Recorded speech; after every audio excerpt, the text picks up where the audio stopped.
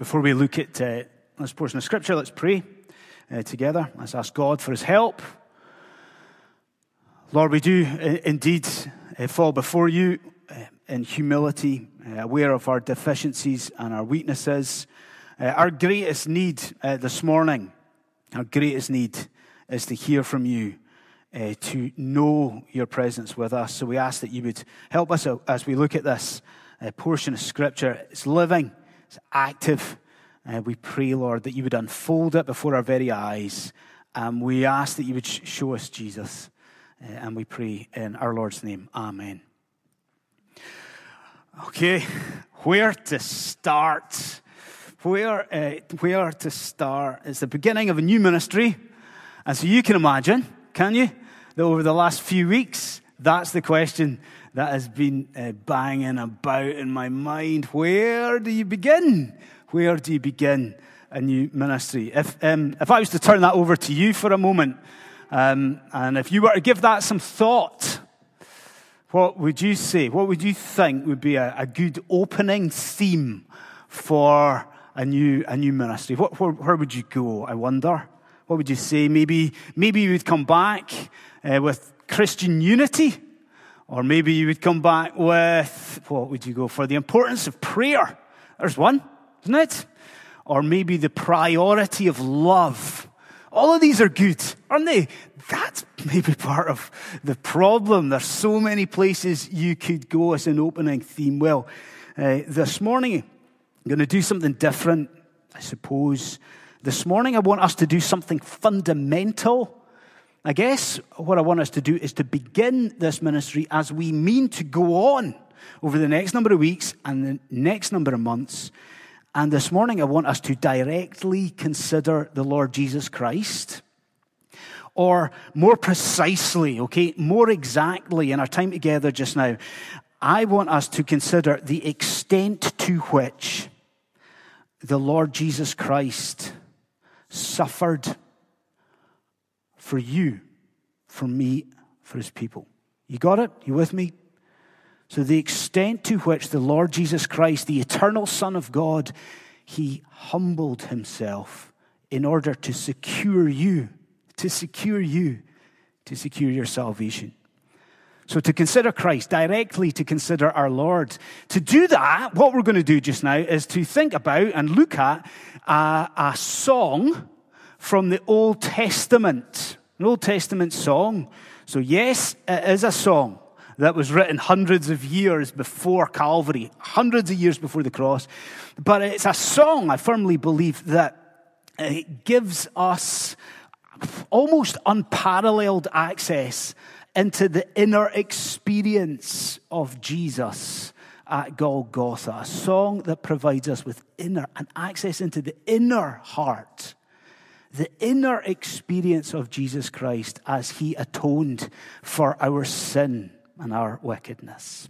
Okay, that's the plan set out for you. Can I encourage you all to, at this point, you're going to get really sick of me saying this, but can you have Scripture open? And maybe even the boys and girls can have an eye on Mum and Dad's copies of the Bible. The folk at home, please grab a copy of Scripture. As we think about the first element that I want us to linger on, and the first element is a critical experience. A critical experience that we see here. Okay, I'm pretty sure we all know what it's like, do we? You're in a car, and you've been driven along the back roads, not in the city, but in the back roads, driven along, and all of a sudden, a deer jumps out in front of you. I'm pretty sure it didn't happen to me all that often in London, surprisingly enough. But I'm pretty sure we know what it's like. I can remember that happening a number of times in my youth. Deer jumps out in front of us. Well, in a strange sense this morning, as you and I, as we pick up the Bible, as we open the Bible, in a strange sense, something like that actually happens. Because if you look before verse 1, if you look at actually the prefix or the introduction to the psalm, now what does it say? Do you see what's mentioned?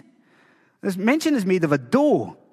of the dawn or of the morning, or it depends what translation you've got, or dear in the morning. So we are scratching our heads a little bit. I think, well, why is this deer jumped out of us this morning? Well, it could be, right? It could be as the NIV has it. So it could be that this is an indication of the tune to which this psalm in its original setting was sung. So you get the idea. So Psalm 22, not to the tune of Amazing Grace, or not to Crimond, but actually to the tune Doe of the Dawn or Deer of the Morning. Could be that. I'm not so sure. I think more likely what we've got there is an indication of actually the central theme of this psalm. Because you need to appreciate this. Please get this, that the word doe in the original language is just incredibly close to the word for crying out for help. And are you with me? That seems the most suitable idea and title for this psalm. Did you follow the reading? What's this psalm about? Here we read of a figure, a person who is forsaken by God, abandoned by God. In this psalm, Psalm 22, you're confronted with the abject horror a person goes through. Yes, he's dealing with a difficult situation, but it's the horror of going through that situation separate to God, apart from God. You get it, Doe of the Dawn, the central theme. No, crying out at God for help. Now, you can argue with me about this later on if you want to. But I'm a firm believer that, you know, when you and I are dealing with a psalm, firm believer that if you and I can grasp the arrangement or the structure of a psalm, it actually really helps us to understand what's going on and understand the meaning of it. You can fight me on that later or argue with me at a later point if you want to. But I believe that. So I want to point you just to a couple of things about the arrangement of this psalm. So if you've got it there, first of all, I want you to notice with me the main division. The boys and girls can notice this as well, the sort of main division. So I want you to remember that the Psalm 22 is in two parts. So boys and girls, you will remember that for the rest of your life, won't you? Right, Psalm 22 is in two parts. Okay, so what have you got? So you've got, the first part is verse 1 all the way through to verse 21a. So the beginning of verse 21. Do you see it there? That is one big chunk. Then, what do you have? Then you've got a hinge. Okay? So the last bit of verse 21, that's a pivot, a little hinge. And then that is followed from verse 22 to the end by the second part. So everyone's got it, do we? We've got it. People at home have got it too. Psalm 22, two parts, 1 to 21a, hinge, 22 to the end. Fine. But since under this heading just now, we're just focusing on the first half of the psalm. The first half, what I want you to really appreciate is that in the first half, it is almost as though the psalmist is playing drafts. That sounds crazy, doesn't it? The first half, it's almost like the psalmist is playing drafts. The boys and girls, you've got it. We all know what drafts is. You play draft, not chess, but drafts. But you're also wondering if I've lost my marbles too. And that's saying that the psalmist is playing draft. What do I mean by that? Well, we all know, how do you take an opponent's piece in drafts? You know it. You remember it, do you? From your youth, maybe. You're jumping over the opponent's piece to take the piece. Do you remember that? You jump over it as you make your way up the board. You jump over it. That's what the psalmist is doing. And in this first half, what he seems to do is he jumps over certain portions of the first half. He jumps over, but he does that in order to jump onto what I'm going to call 3 sections of misery. You follow? He jumps over certain parts to land on 3 sections of misery. And will you stick with me as I just point those sections of misery out to you? You will, won't you? First, look at the beginning of the psalm. Look at verses 1 and 2. Let's call this the absence of God or the silence of God. Do you see verses 1 and 2? Have you got it there? Now, maybe you could maybe argue that it doesn't come through all that clearly in our versions of Scripture here. But let me tell you what you've got in front of you. You've got three cries to God, three successive cries to God, and they're all asking the same question. So this psalm begins with three cries. God, where are you? That's it. This psalm begins that way 3 times. God, why? Why are you not answering my prayer? Do you get the idea? Do you follow it? The protagonist, the psalmist here, he's going through something really difficult, a horrible plight, but it's a plight made infinitely worse by the apparent silence of God. God not saying anything, God not answering anything. But remember the drafts. So what does the psalmist do? He now jumps from there, verse 1 and 2, and now follow it. He jumps on to verses 6 to 8. Now you get it there in the text? We've had absence. I think we could call this abuse. Now can you see, if you look at it and skim it, verse 6 to 8, can you see why we can call it abuse? Look what happens. Look at verse 7. So this abandonment by God, the silence of God, now leads into mistreatment by whom? By men. Do you see it? Verse 6 to 8, there's ridicule, and it's wagging heads, and there's mockery, and there's derision. And if you've really had your porridge and your coffee this morning, maybe, and you're on the ball, maybe you notice that this is ridicule from people who use the covenant name of God. What's that? This is mockery from supposedly godly people. Derision from people who are supposed to be following God. And don't for a second think this is just insignificant. I mean, this is awful for this man. Awful. So awful. Look at the beginning of verse 6. He's subhuman. That's how he feels. He feels he's not real. I am a worm. I'm a worm and not a man. Now, if you are with me, you can already see, can you, that there is an intensification of the horror. Do you see how it's building up, friends? Do you? You know, that silence, that absence into abuse. Wait. Because the psalmist jumps now to verse 12 to 18. And it's not absence, it's not abuse, it's attack. When Catherine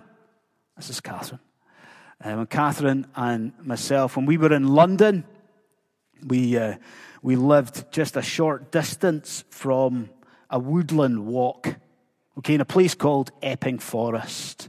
So in the heart, the busyness of London, we were in the northeast, so we could go out into a woodland walk. Does that sound nice to you? This short distance to a woodland walk? Well, it was. It was most of the time. But sometimes the local farmer, what he would do in his wisdom would be to allow his cattle to roam free in the field and in this woodland walk. Still maybe doesn't sound too bad. What a nightmare, honestly. You can maybe imagine it. So me going out with my little girls for a walk, you know, walking along this forest walk. You turn the corner in the forest, and a couple of yards away is a bull. You know, a massive bull with enormous horns, and I'm holding the girls, and I can feel them shaking, and I'm shaking as well. Now, every time that I've read this portion of Scripture in the last few weeks, is that experience is front and center for me. And maybe you can see why in verses 12 to 18. Because now this psalmist, this man, is being attacked. But do you notice how he describes his attackers? What language does he use? He uses the metaphors of animals. He describes them, these attackers, as animals. Look at it with me, verse 12. You've got bulls of Bashan. Bashan was renowned for having, its massive livestock. Then look at verse 13. If the bulls didn't sound too bad, look at verse 13. Lions. These attackers, lions, tearing their prey. Look at verse 16. Do you see it's dogs, not a chihuahua or something, but a wild dog. These savage dogs that used to hunt in packs. Friends, do you see? Do you feel it? Do you recognize it? Like the mockery of men is morphed into something much, much more sinister. This psalmist is not, as I was, just intimidated. This psalmist is besieged by these men, and it is a situation made all the more terrifying by the continued silence, the continued absence of the God that he serves and the God that he loves. Now, maybe you remember how I begun the sermon this morning, do you? What did I say we were going to do? What was the promise? The promise is that we would consider Christ. And directly, as dodgy as this sounds, we ought not to rush to do that.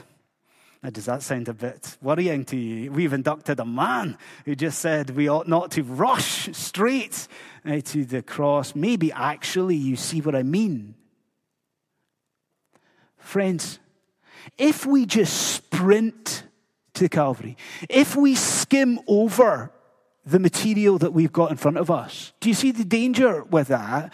We will fail to do justice to this psalm in its original setting. We'll fail to do justice to why Jesus appropriated this psalm, and we will fail to see why this psalm applies to you, to the people of God, to me, to you, to the covenant community. And you recognize we ought not to do that. We can't just skim over this. So I wonder this morning. As Chris came up and he read out this psalm, as we've looked at this, for you at this point in your life, is it like looking at a mirror?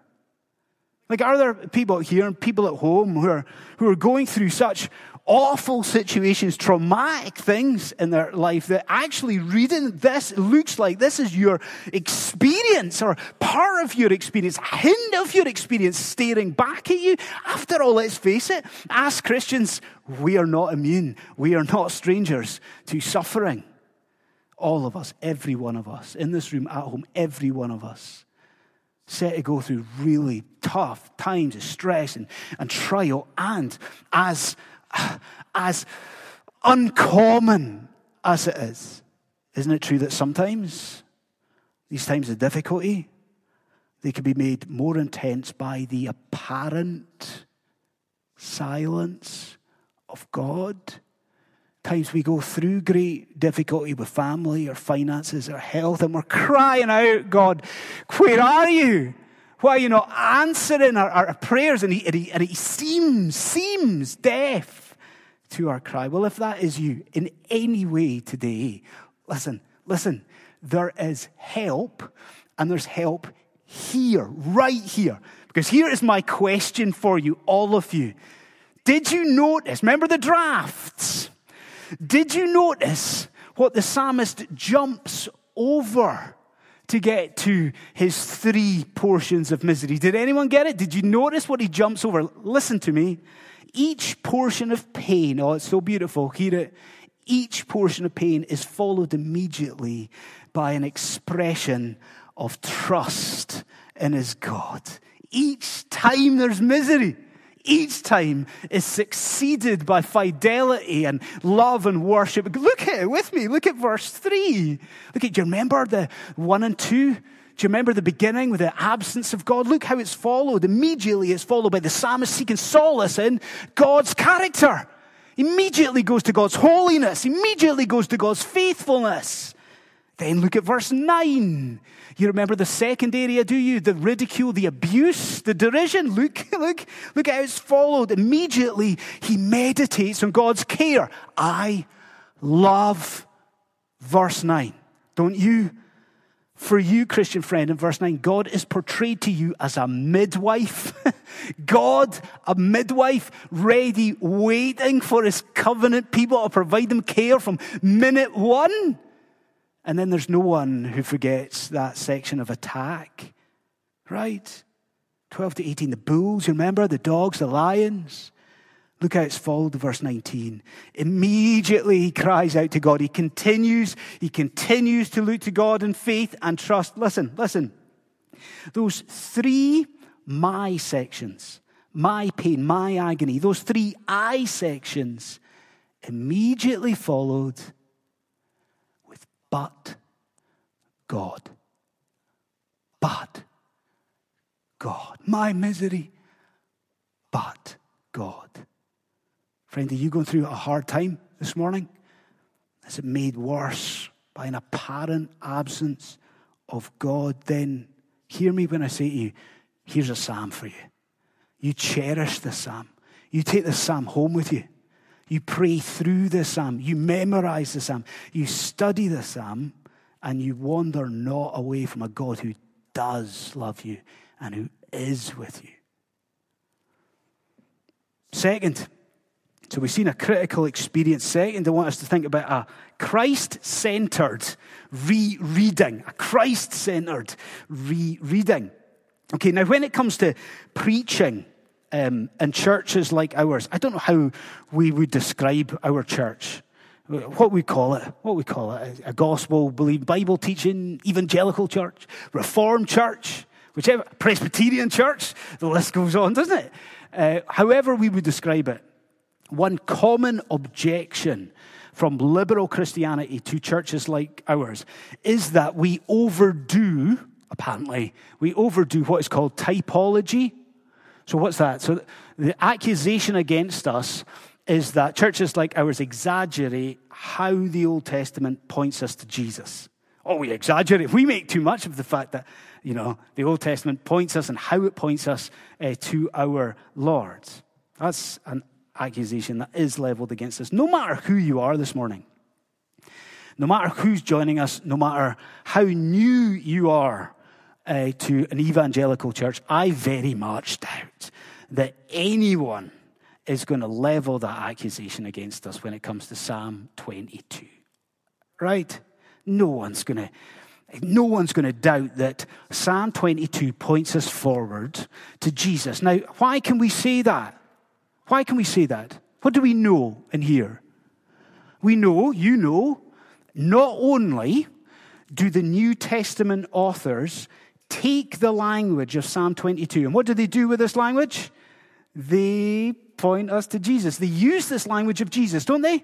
So Matthew does it, Mark does it, Luke does it, John does it, the author of Hebrews does it. Take Psalm 22, points to Jesus, okay? We know that. What else do we know, friends? Come on, it gets even better than that, doesn't it? We also know that our Lord on that cross, our Lord at Calvary, he takes the words of Psalm 22 upon his own lips. Isn't that right? Now, wait. What words? On the cross, what words? You would say back to me, my God, why have you forsaken me? Would you? Yep. The point that I'm making here is that those are not just any old words. Those are the first words. Those are the summary words of the psalm. It's not just that Jesus quotes verse 8 or verse 9. He quotes the first words, the summary verses. What does that tell us? Surely that Jesus Christ is actually appropriating all of the psalm to speak of his inner experience in redemption. Now, I don't know some of you. I really hope that is going to change over the next few weeks. I certainly cannot know who is joining us online this morning. But if you are a believer, if Christ has redeemed you, if you are in him, and can I urge you to revisit some of what we've just thought about in relation to your Savior? I ask you, can you not begin with me to see how Psalm 22, what does it do? It sheds light on what Jesus Christ endured for you to bear your sin. And just go back in your minds to that first area. What was it? The absence of God, the silence of God. I mean, if you are a Christian, I mean, when you look at the beginning of this psalm, do you not wonder at what Christ endured for you? I mean, surely you see that there is at the cross something of the most horrific paradox for Jesus. Do you see it? The Son of God and the Father of God. And what does he cry out? He's crying out, my God. Do you see the intimacy, the Trinitarian intimacy? My God, but then why have you forsaken me? The paradox, there is a separation. It's almost as though at the cross, the Father who loves his Son, and he's holding himself back from delivering the one that he loves so much. Do you see it? There is at the cross, in reality, a circumcision, a spiritual circumcision. You see, don't you? Christ Jesus cut off, thrown away, discarded for you, for me. Do you see the absence here? It doesn't stop. What was the second area? The abuse. The Lord Jesus Christ endured at Golgotha abuse, the likes of which you cannot imagine and you shall, Christian friend, never ever know. And you just have to, come on, you just have to linger on the condescension of what was involved there. Who's at the cross? You know, we talk about that yonder hill. Who's there?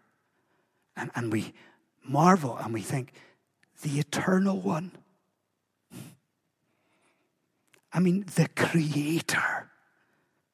And what does he do? He so lowers himself that he willingly receives ridicule. You know, mockery. The Creator being spat upon by his creations, by Romans and soldiers and scribes. This is Jesus. And he's enduring the sharp end of human rebellion against God. And it's a situation made all the worse by the continued forsakenness of his Father, the continued abandonment of his God. What is it? Absence, abuse, an attack. Attack. And when we get to verses 12 to 18, I'm sure you recognize a problem. Do you? Do you see the problem? A problem of the original context. Now, what does the title of this psalm tell you? It tells you that this was a psalm of David, doesn't it? A Davidic psalm. David, by the inspiration of the Holy Spirit, David has penned this psalm. What's the problem? Come on. What's the problem here? What's the obvious thing for me to say? See, when it gets to 12 to 18, David endured nothing like that in his life. Isn't that a bit of a problem? Isn't that an obvious thing to say? So you might come back at me and say, but David in 1 Samuel 18, you know, he's attacked by Saul, and there's a few things like that go on, but not that. 12 to 18, you understand that is an execution that is being described to you. Do you pick up on, do you see some of the language here? It's an execution. He's laid in the dust of death. His heart is melted. He is pierced here. So do you see what's happening? David, as he writes this under the inspiration of the Holy Spirit, he's looking where? He's looking ahead. David is looking to another Davidic king, one in his line, one that was to come, and then we stop. And isn't it something to consider that section 12 to 18 in relation to your Lord and Savior? Isn't it something to consider that? Like, yeah, okay, you say what? Bulls of Bashan and being attacked, and your Savior, the Son of God, being abused by these bulls, and that's fine. And yes, look at that for a phrase on the lips of Jesus. I can count my bones.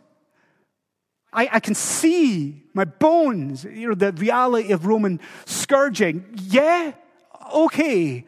But I would ask you to look at verse 18. Look at verse 18. Consider this from the standpoint of Calvary.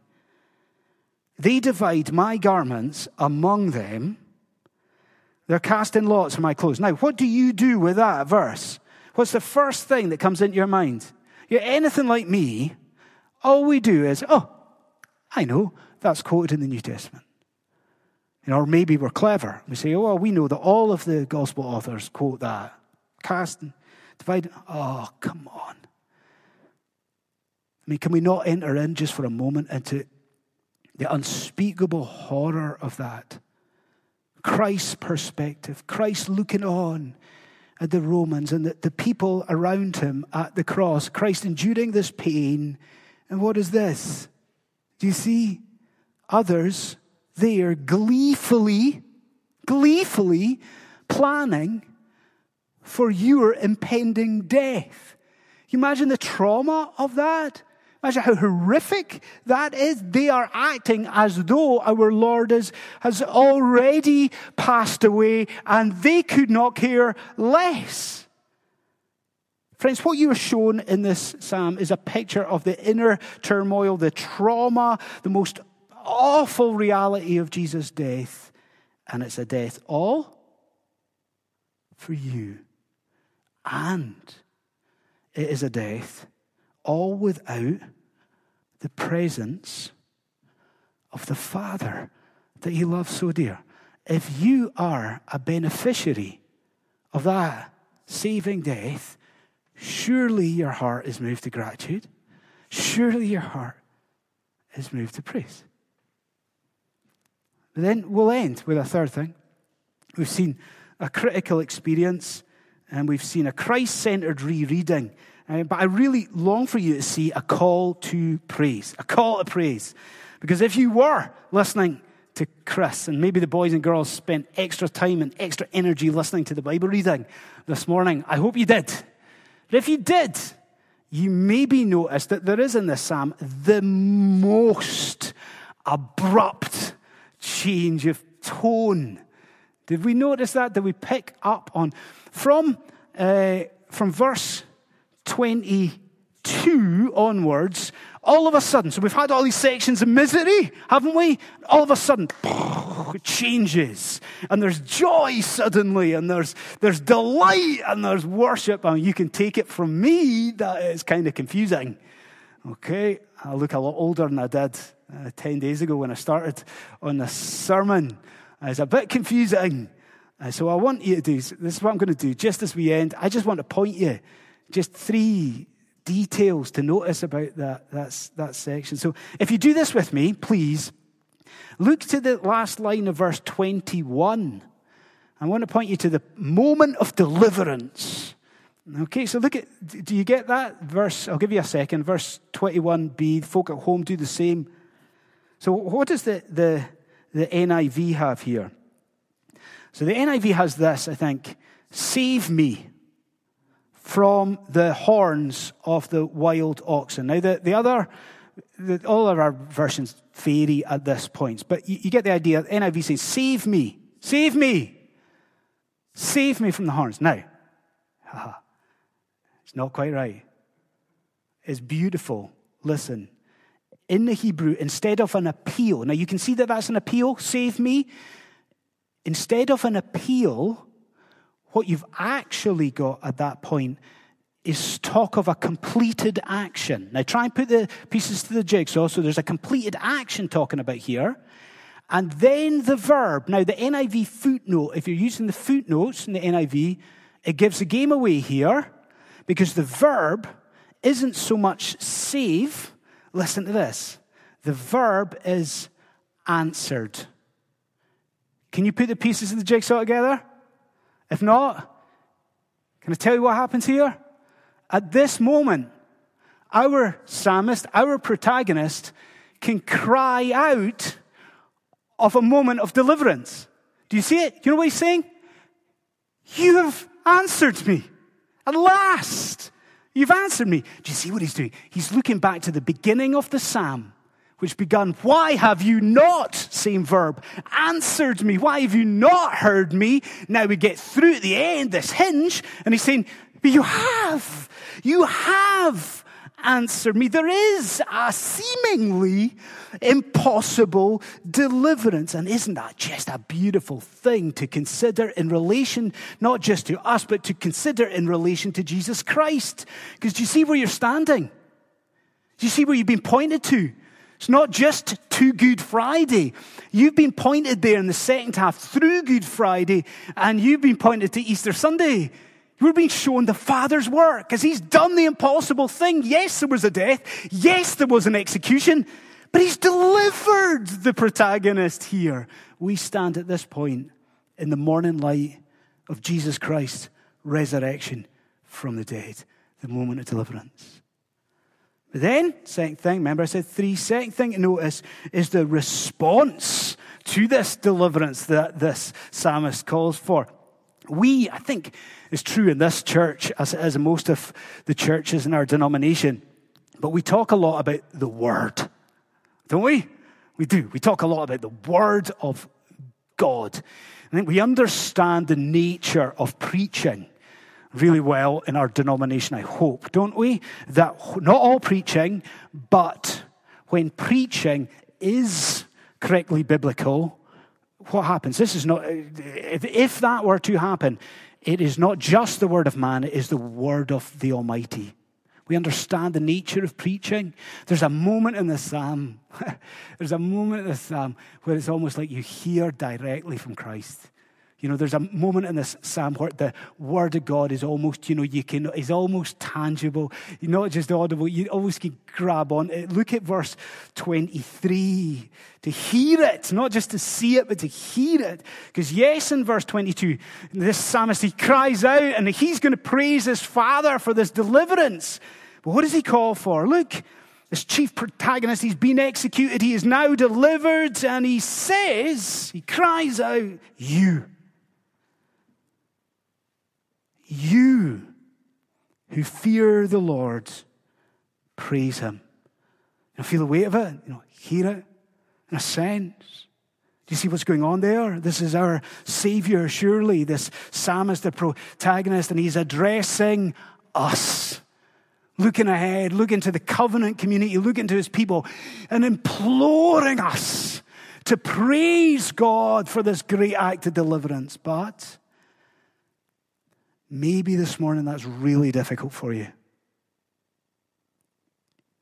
Maybe you're at the, I hope, tail end of a time of really a wilderness spiritual experience. Has it been really tough to pray? Tough to read the Bible?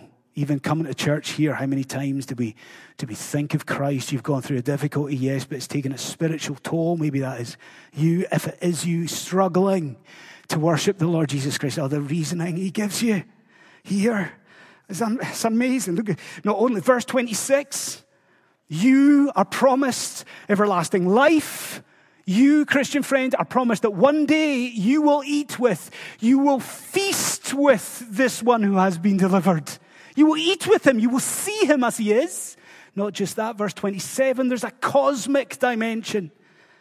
He promises because of this work of deliverance, there will be a day when every family on earth, either willingly or under duress, will worship this central character here, this one who has been delivered. Does that, lying ahead of you, does it not spark your heart to praise? And then we end, okay? The third detail. I just want you to look at the last line. The last line. I want you to think about how abrupt it is. What does it say? What have you got there? The last line, for he's done it. Now that's an abrupt line, isn't it? Especially when you appreciate there's not even a verb. Come on, we want a verb, There's not a verb. All it is he's done it. He's done it. And perhaps we could sit in church this morning scratching our heads. Lots of people have done it, that last line, but I don't think we're going to scratch our heads. Because kneeling as we are at the foot of the cross, armed as you and I are with something of an idea of what Jesus Christ has gone through for you and for me, and firm in this knowledge, everything depended on Christ completing that work, didn't it? Everything. Your salvation, your eternal future, my future, didn't just have to suffer. That had to be completed, didn't it? That had to be finished. That had to be done. Armed with that, we'll not be confused here. We rejoice at that last line when we realize that in the Hebrew, it could be equally rendered, not for he has done it, but the last line of the psalm. It is finished. Friends, in this psalm, we are brought into an experience to see something of what Christ has endured. We are implored to worship God. So I ask you, if you're not a Christian, who knows who's joining, right? I don't know where you stand before God. But if you are not a Christian, if you came to this service unfamiliar with Jesus, surely at this point you see your need to respond to the preaching of the gospel. If that's you, will you not respond by repentance and faith, given all that Christ, the very Son of God, has endured? Will you not look to him, bow before him, and believe in the one who was for you, for me, the one who was slain? That's it, isn't it? He was slain for our sin. Friends, let's bow our heads and let's pray. Gracious God, our Heavenly Father, we worship you for the psalm. We thank you, truly we thank you for the psalm. We thank you that there are foreshadows, pointers from the Old Testament that give us indication of the meaning of the cross, that it was bearing our guilt, but also for the nature and the experience of what Christ has endured. Lord, we want to respond as we are commanded to do in praise. We may not be able to sing to you just now, but we do in our hearts praise you. We praise you for Christ. We praise you that you have done it all. You have done all the work of redemption. May your name be praised. Amen.